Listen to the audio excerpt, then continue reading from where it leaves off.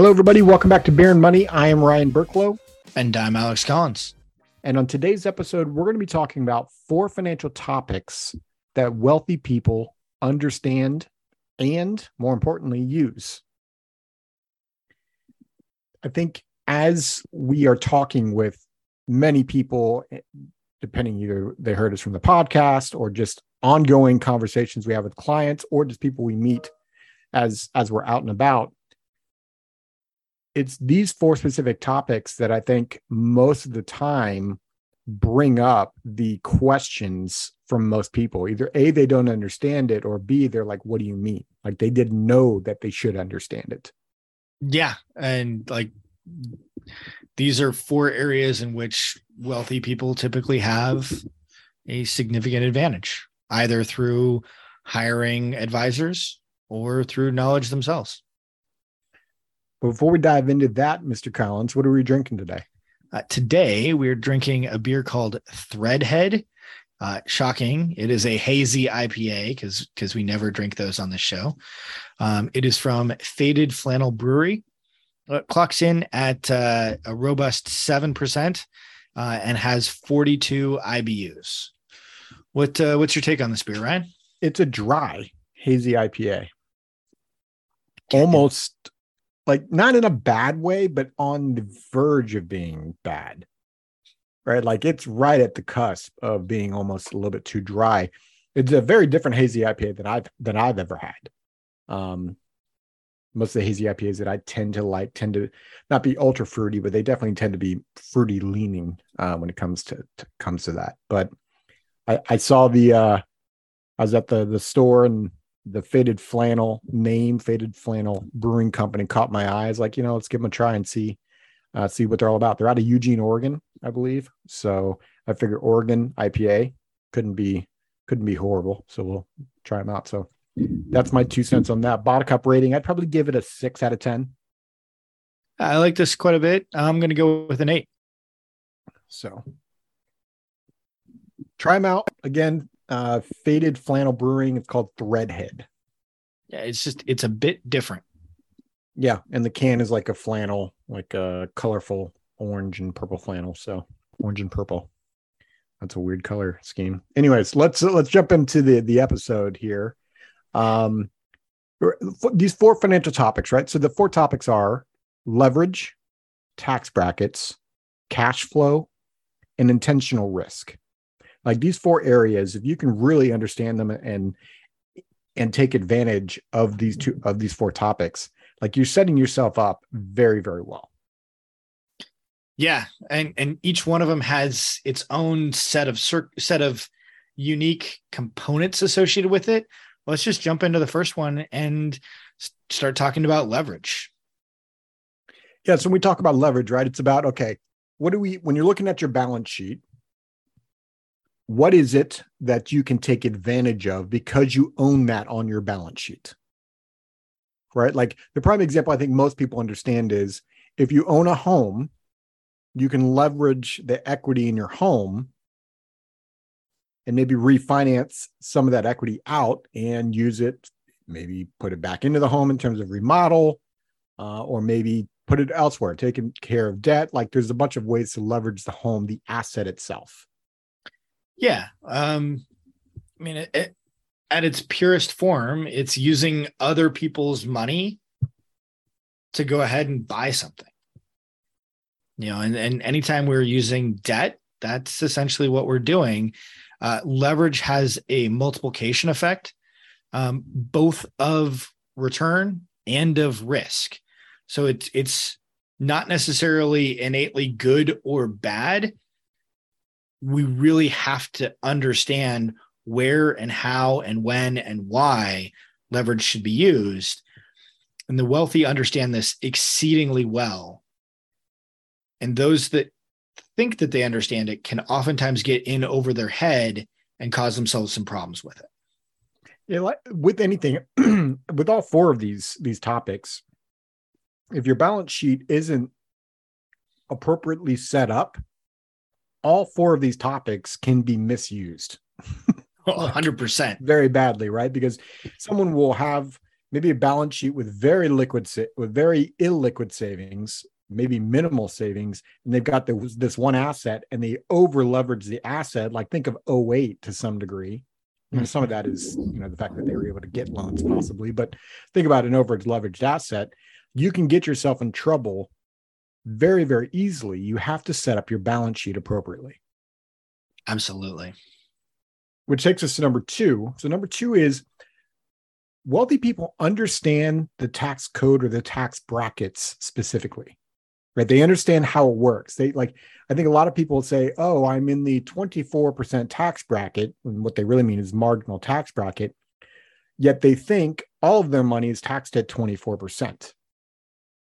Yeah, they may not know the difference or get exactly how big of a difference it is when we're talking about capital gains versus ordinary income. They may not understand, okay, if I have $1 extra, how is that extra dollar taxed? What are the choices? What are the options? How do we actually manage that pre-retirement and post-retirement? So there are a whole ton of different topics that kind of fall into this category in terms of how do we go about managing tax brackets through various different insight and tax strategies. Yeah, we did a whole episode on tax brackets. So make sure you go back and check that out if you're wanting to know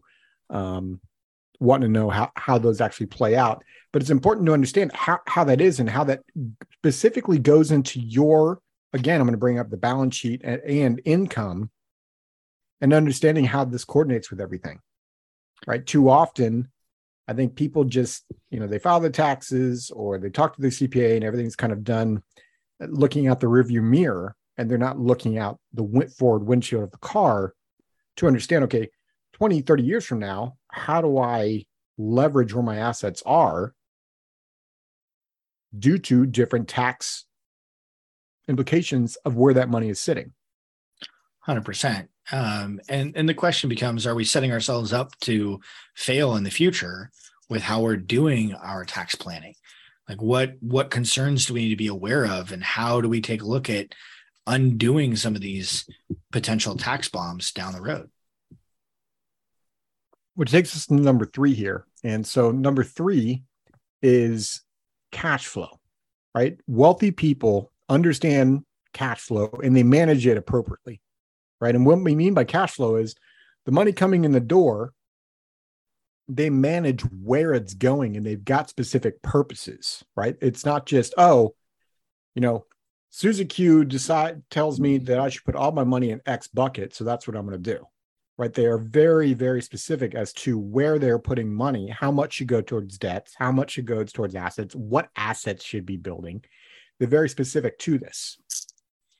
Well, and sometimes they get very specific around what account is funding what, when, why, how, where, and they're looking at it from a financial engine standpoint.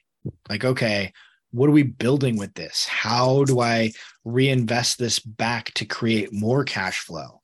What does that look like? And why is it important to understand how much we can enjoy and consume and spend versus reinvest back into the next financial engine or the current financial engines?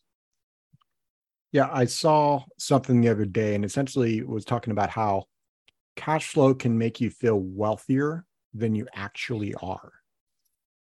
Yeah, it really, really can. Right? Because you can make $500,000, $1 million, $10 million a year, and you can have a very lavish, you can have a very good lifestyle. The question you should be asking yourself is, how long will that lifestyle last based on how much money is staying on your balance sheet? Yeah. Is this lifestyle fleeting? Do I need to, is this going to last beyond this year, this circumstance, this environment, whatever it is that brought in the cash flow? Is this lasting or is this fleeting?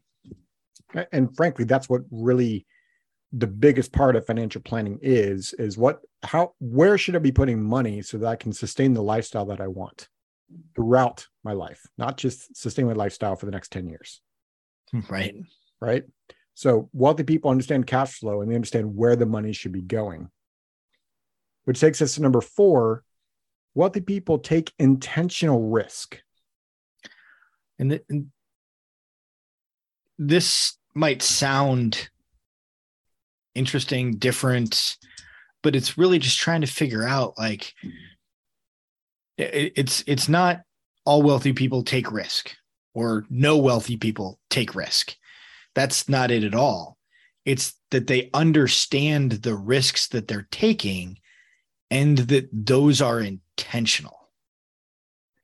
Intentional because of the knowledge that they like, because of the knowledge of maybe the topics we just discussed, 1, 2, and 3. And again, that theme that we're kind of pushing across all 4 of these topics, they understand what their balance sheet looks like so that that risk is appropriate for them, right?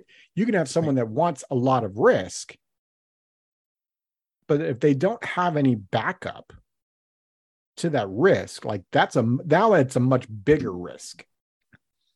Or if they don't truly understand what the risk is that they're taking, now it becomes super problematic because you have risks that you aren't even aware of what it is that you're risking or what could potentially happen. What just kind of hit me was, like the show Shark Tank, right? You've got these entrepreneurs like Mark Cuban, Kevin O'Leary, Robert Herjavec, right? These very wealthy people, and they're dropping 50, 100,000 up to $1 million in these companies that are coming in to pitch them to invest in them. Do you think that Mark Cuban is going to take $1 million of his own revenue or his own income, his own balance sheet, and not have some sort of backup plan? Like, do you think that's not what Mark Cuban is doing, right? He's got all of these other assets that are kicking off income streams and growing. Like $1 million to him isn't really that risky considering his net worth. Right. Whereas $1 million to someone that maybe is worth $2 million, well, that's a whole different risk profile. Mm-hmm. And I think people compare themselves, and this is maybe, this is a whole nother episode, maybe is comparing yourself to these people that are ultra wealthy. And you're not even in the same ballpark. Just because they go buy a Ferrari, the percentage of income to them might be like 2%. Whereas what you just spent on your brand new Mercedes E-Class was 20%. Heck, what you just spent on your minivan. Right. Like might be a bigger percentage of income. Which goes back to balance sheet. You have to understand the balance sheet and understand what that looks like and take the appropriate risk. Absolutely. And that brings us to our question of the day. And our question today is, which of these 4 topics do you struggle with the most? So head over to beerandmoney.net and there's a spot for you to answer that question. If you got any value out of this, right? The whole reason we started this podcast was to help you think differently about your money so that you can take action on your current financial situation. So please share this episode if you got anything out of it, because my guess is you probably have some friends, some family members, maybe some people at work that might get something out of it too. As always, we hope this episode was valuable. And Mr. Collins, cheers. This podcast is for informational purposes only and is not to be construed as tax, legal, or investment advice. Although the information has been gathered from sources believed to be reliable, please note that individual situations can vary. Therefore, the information should be relied upon only when coordinated with individual professional advice. Guest speakers and their firms are not affiliated with or endorsed by Park Avenue Securities Guardian or Quantified Financial Partners, and opinions stated are their own. Guardian, its subsidiaries, agents, and employees do not provide tax, legal, or accounting advice. Consult your tax, legal, or accounting professional regarding your individual situation. All investments and investment strategies contain risk and may lose value. This material is intended for general public use. By providing this content, Park Avenue Securities LLC is not undertaking to provide investment advice or a recommendation for any specific individual or situation. or to otherwise act in a fiduciary capacity, please contact a representative for guidance and information that is specific to your individual situation. Brian and Alex are registered representatives and financial advisors of Park Avenue Securities, LLC, OSJ 200 Market Street, Suite 1850, Portland, Oregon 97201. Phone number 503-221-1226. Securities products and advisory services offered through Park Avenue Securities member FINRA SIPC. Financial representatives of the Guardian Life Insurance Company of America, Guardian, New York, New York. Park Avenue Securities is a wholly owned subsidiary of Guardian. Quantified Financial Partners is not an affiliate or subsidiary of Park Avenue Securities or Guardian. Ryan Burklow, AR Insurance License number 153-19412. CA Insurance License number 0K24924. Alexander Collins, AR Insurance License number 7264699. CA Insurance License number 0H24806. Pinpoint number 2022-144449. Expiration September 2024.